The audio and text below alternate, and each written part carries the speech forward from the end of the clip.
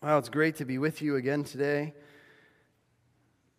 Be able to worship the Lord together. It's great to hear your voices. I tell you what, the voices of the saints definitely filled this place today.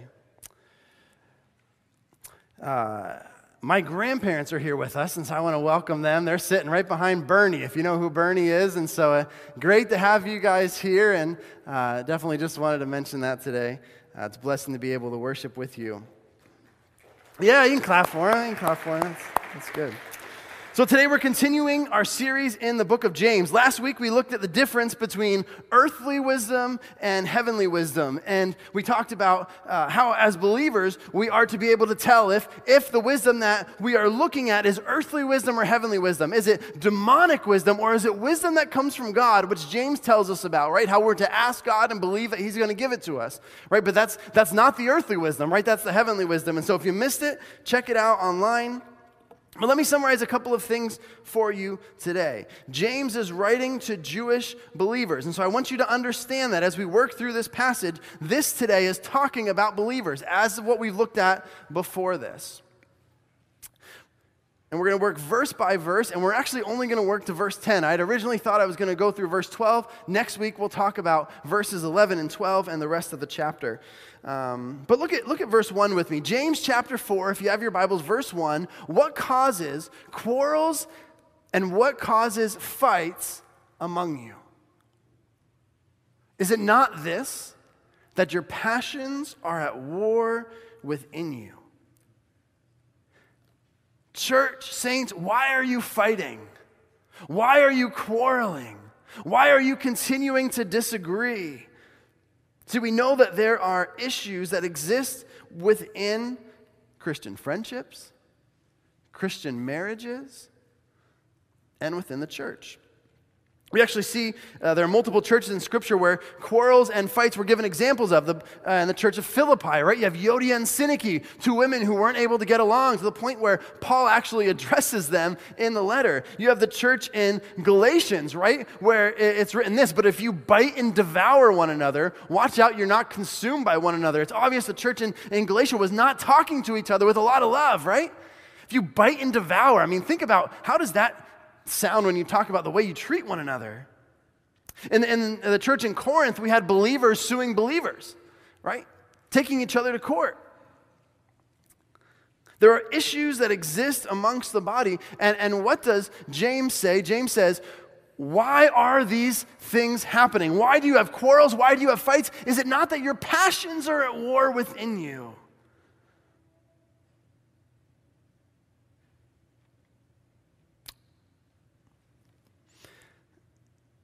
See, I think as we work through some of these things, we have to think to ourselves, well, we're Christians. Why in the world would this happen? Why in a Christian marriage can a husband and wife not get along? Why in the church do we see churches split over stupid things? Things that have no reason to split the church. When you look at Corinth and believers suing other believers. Why do these things happen? And James says it's because your passions are at war within you. What are your passions? Well, it's talking about earthly things, things that you set your mind on, that you focus on. That's your desire. James is writing to believers talking about the process of their sanctification. Your passions, your flesh is at war within you. See, we know as believers that once you give your life to Christ, you're a new creation, but as long as we're on this earth, we're going to battle with that flesh, right? With that old nature.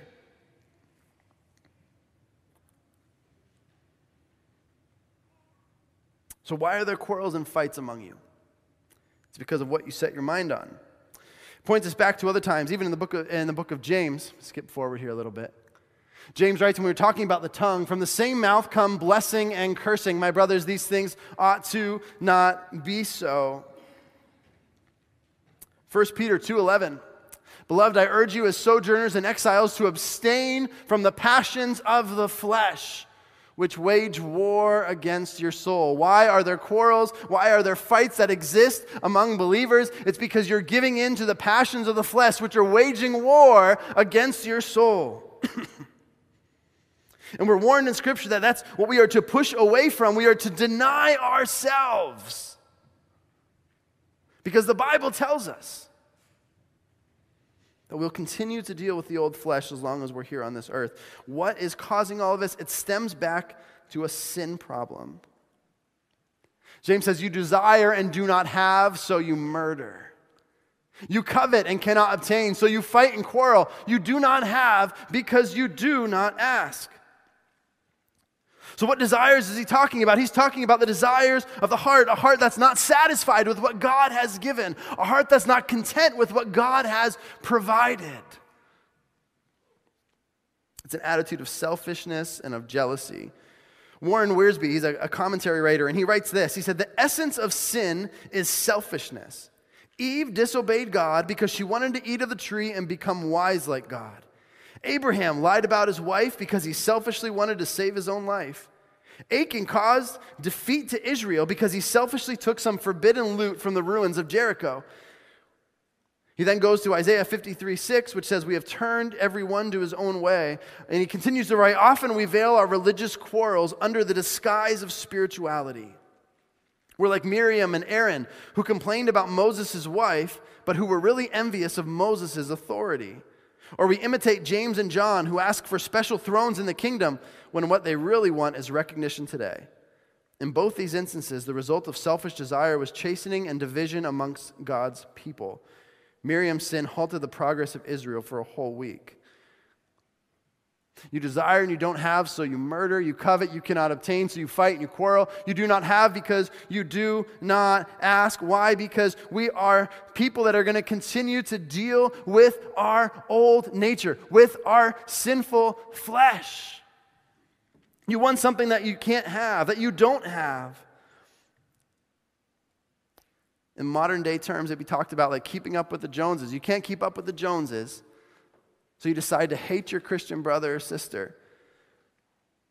You can't get what you want, so you fight and you quarrel with them. It affects the way that you look at them, the way that you treat them. It affects the way that you talk about them and other people see them.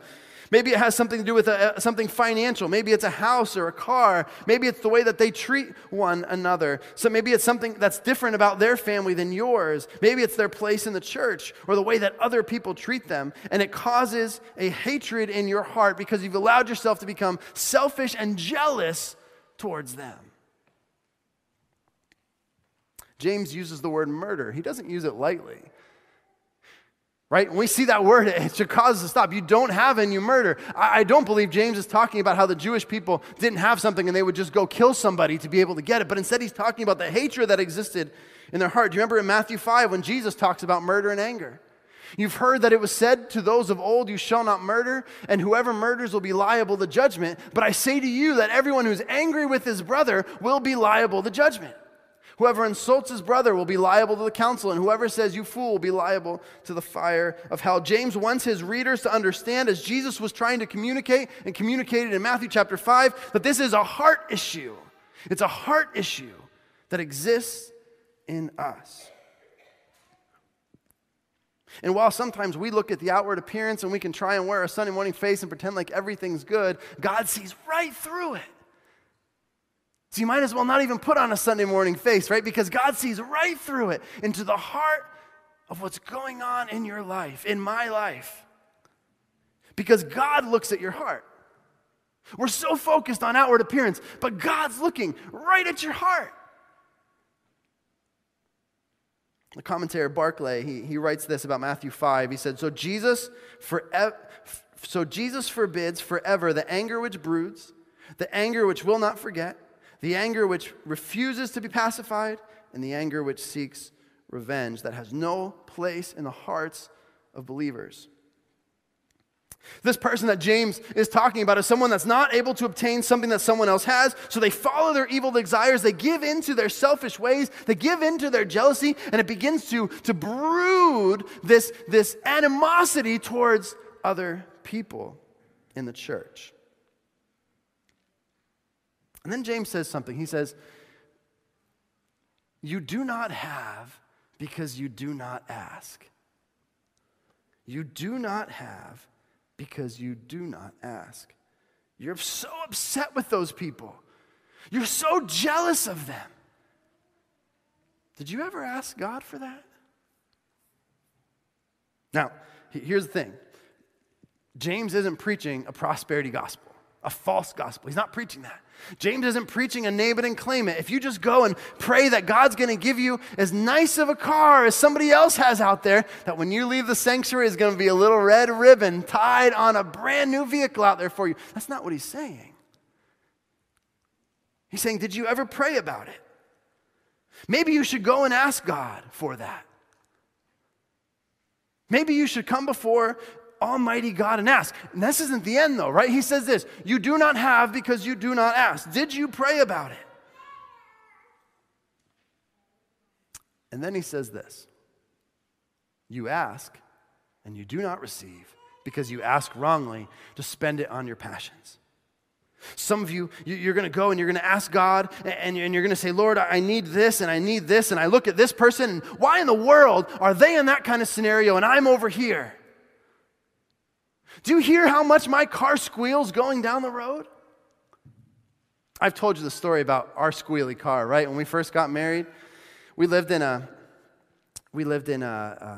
studio apartment, Sarah and I, when we first got married, over towards the outlets. And it was a really nice development, and the people that owned it had their house right beside, and we lived right above their garage. And in order to get through the bathroom, you had to kind of suck in and get through the kitchen, right? And then you could get into the bathroom.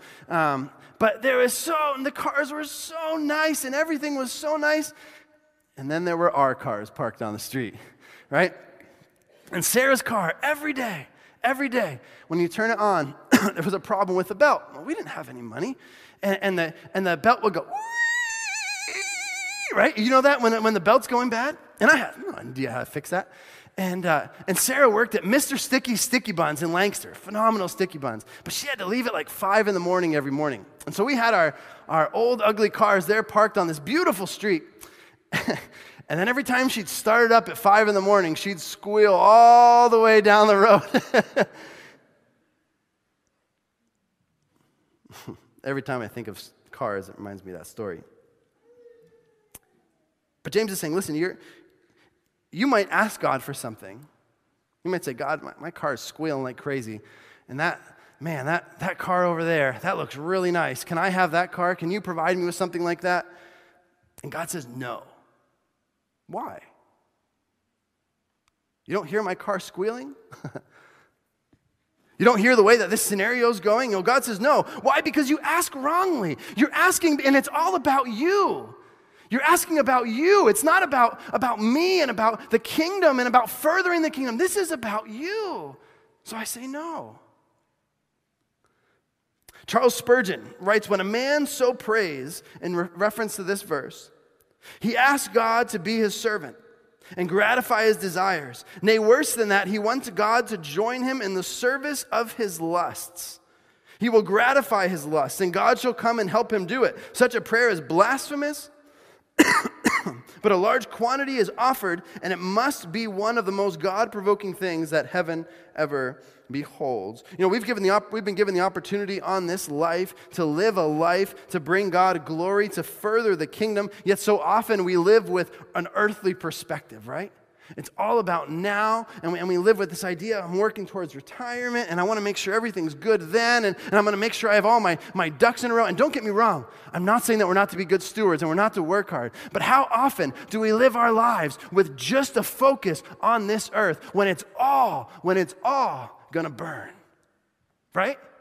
It's going to be gone. It's going to go away. What's eternal is what matters. And here James is saying, listen, you're asking for this, but don't you understand? Your heart's in the wrong place because this is going to go away. But what's eternal? What's eternal is what matters. What's eternal is what matters. So you're asking for this, but it's not a part of my plan. And God says no. So we live with our eyes fixed on what's temporary, completely contrary to what we're told in Scripture. But when we live with our eyes fixed on Jesus with a kingdom focus and a kingdom perspective, it causes us to live differently, to act differently, to give differently, to serve differently, to talk differently, to love differently when we're focused on what's eternal instead of what's temporary. See, our priorities in life tell us where and what we are focused on. One of the things when I was working with the youth group at Word of Life, I would tell them on a regular basis, I said, guys, I want you to get a list and I want you to write down your priorities in life. And then a couple months later, I'd say, guys, I want you to get a list and I want you to write down your priorities in life. Why? Because it's so easy to take what's number 6 and move it up to number 1. And move God at number 1 down to number 3. And to get our focus wrong to the point where we're coming before God and we're asking for things that really don't have to do with furthering the kingdom, but instead have to do with our own selfishness and our own desires. What does your prayer life say about your focus in life? Is it, God, may your will be done? Or is it, God, can you please change your will to fit my plans? So James is saying, listen, these people who are jealous, who are selfish, who are taking it out on one another, here's why. Because of what you're going through in your life, what you've allowed to enter into your heart, it's your selfish desires that are causing this to happen. And then he says this, and I tell you what, it's refreshing reading Scripture, isn't it? Do you guys feel that way? I love these first 3 words right here. You adulterous people. James doesn't say, you know what? I don't want to hurt your feelings, so I'm gonna say, you great people who are selfish and jealous. No, he says, you adulterous people. Let me get your attention. I'm not worried about offending you because what's eternal is what matters. And I want you to hear this today. You who are falling into this, you're being adulterous in your relationship with God. He's talking to Christians, to believers. You're surrendering to your fleshly desires and being unfaithful to your relationship with Almighty God Himself. Do you not know that friendship with the world is enmity with God? Therefore, whoever wishes to be a friend of the world makes himself an enemy of God. Worldliness and godliness are opposites, right? They're complete opposites. In God, there is no darkness. He is completely light. So we have to make the decision on a regular basis, on a daily basis. Do we deny ourselves and follow Jesus? Do we surrender and ask God to work in our lives on a regular basis? See, one cannot follow 2 masters, and we'll get to that in a couple of minutes. But do you remember what Peter said when Jesus was telling him about how Jesus was going to die and then be raised back to life? And Jesus is telling Peter this, and what does Peter say? Peter says, not you, Lord. That's never going to happen. I'm Peter, right? Not you, God. Not you. I'm not going to let that happen. And what does Jesus say? Jesus says, get behind me, Satan. You're a hindrance to me, for you're setting your mind on the things of God, not on the things of God, but on the things of man. Whoever wishes to be a friend with the world makes himself an enemy of God. At that moment, Peter wasn't thinking about what God wanted. Peter was thinking about what Peter wanted. And how easy is it for us to do that, brothers and sisters, in our own walks, in our own journeys, in our own marriages and friendships, and in the church. It's to think about me. Verse 5, James writes, or do you suppose it is to no purpose that the Scripture says he yearns jealously over the Spirit that he has made to dwell in us? Now, this is an interesting verse because you actually can't find he yearns jealousy over the Spirit that he made to dwell in us in the Old Testament, right? And so what it seems is one of 2 things. One, that maybe James 5 is actually 2 different sentences, and we're looking back at James 4, or this one sticks out to me more, is that James is actually talking more about a concept that's found in the Old Testament, that God is a jealous God, that God wants all of you. He doesn't want part of you. He wants all of you, right? That's why we're not to be lukewarm, right? We're not to be lukewarm because God wants all of you, 100%. He wants you to follow Him. Verse 6, but He gives more grace. Therefore, it says, God opposes the proud but gives grace to the humble. He gives more grace. Proverbs 3:34, toward the scorners He is scornful, but to the humble He gives favor. So we've been looking at the heart of believers, the struggle that exists, the different things. The sin that James has been looking at, discontentment, jealousy, materialistic focus instead of a kingdom focus. And we now see James transitions just a little bit and talks about a repentant heart. So if you're looking at this today and you're saying, man, that's me. I've really been thinking about these people in that way or treating this person in that way. Now we get into this part of repentance, right? And how your heart is supposed to look when you come before God in repentance. Verse 7 says, submit yourselves therefore to God, resist the devil, and he will flee from you. One of the more famous verses in Scripture, right? Submit yourselves to God, resist the devil, and he will flee from you. There's an order to what we're given in, right? This isn't just pieced together. Submit yourselves to God comes first, right? You must fall before Almighty God. This is number one. You want to work on sin in your life? It's not about trying to do a 5-step plan to be able to figure out how to be a little bit more patient. First, what you have to do before you do anything else is submit to God. You want sin to be transformed in your life? You got to submit to God. You try and work on sin without submitting to God, it doesn't work. Why? Because it's only through the power that God gives that you're able to overcome sin and temptation. The next is resist the devil. This comes after submitting to God. Submit to God, and when temptation comes, resist it. Resist the devil. Say, no, I'm denying my flesh today. I want nothing to do with that. I'm following God. And by God's power and the Holy Spirit working in me through the blood of Jesus Christ, I want nothing to do with that wickedness. And he will flee. Draw near to God, and he will draw near to you. In what ways do we draw near to God in our lives? What ways do we do that? Maybe it's by studying the Word of God, which is absolutely a way. By speaking in prayer with Him. By seeking Him on a daily basis. By listening to what He's trying to tell you in your heart. By taking time to spend with Him. Draw near to God, and He will draw near to you. The tension that's built up from sinning in the relationship between you and God, when you draw near to Him and repent, you'll see that tension go away. A hard heart is broken down as you draw near to God. And then James writes the following, right? Cleanse your hands, you sinners. Purify your hearts, you double-minded. Cleanse your hands. You need to do what's right on the outside. Purify your hearts, do what's right on the inside. He talks about the double-minded person, the person who's trying to walk the line, right? You've seen me do this before, and one of these times I'm going to fall, but if you look at the edge of this step here, so many times in our Christian lives, we walk the line, right? We put our foot on the line and we say, you know what? As long as I'm not all the way over here, I'm doing really good. And you kind of try and tightrope and walk across. That's a double-minded person. Trying to be worldly and godly at the same time, it doesn't work. The Bible says in Matthew 6:24, no one can serve two masters, for either he will hate one and love the other. For he will either hate one and love the other, or he would be devoted to one and despise the other. And that's talking about God and money, but the same principle would apply to God and the world. You can't look out, and we're not talking about the earth, right? We're not talking about your neighbor. We're talking about sinful desires. You can't say, I'm going to follow God and also follow your sinful desires. It doesn't work like that. And then we get to this part that talks about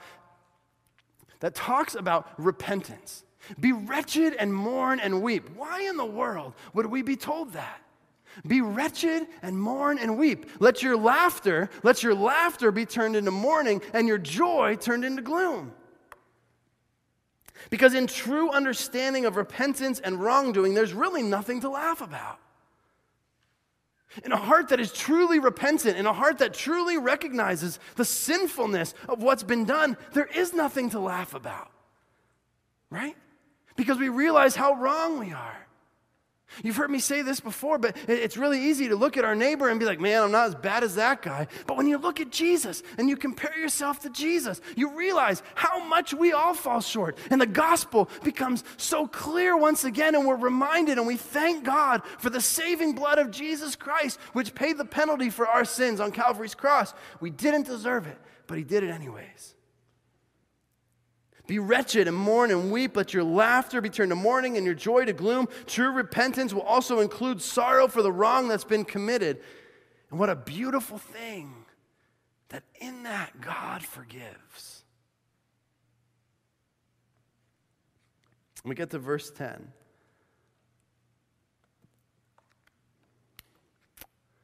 Which says the following.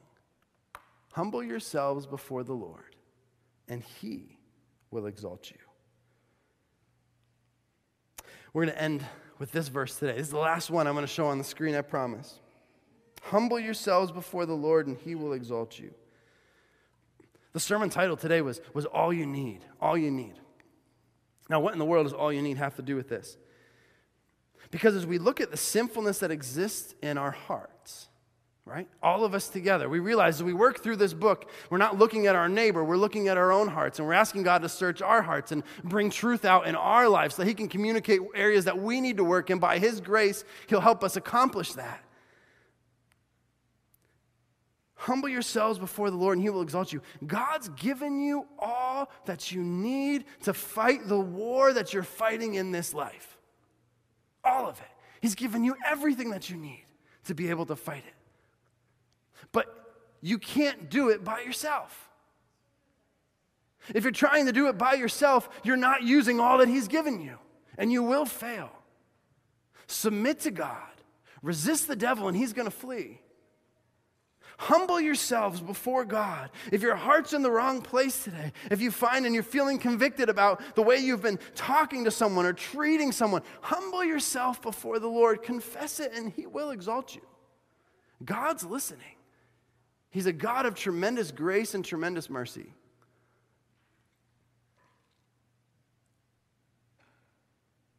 I'm continually reminded as we work through the book of James that we have to be different. And yes, Mount Vernon Christian Church, all of us here today, but those who have put their faith in Jesus Christ,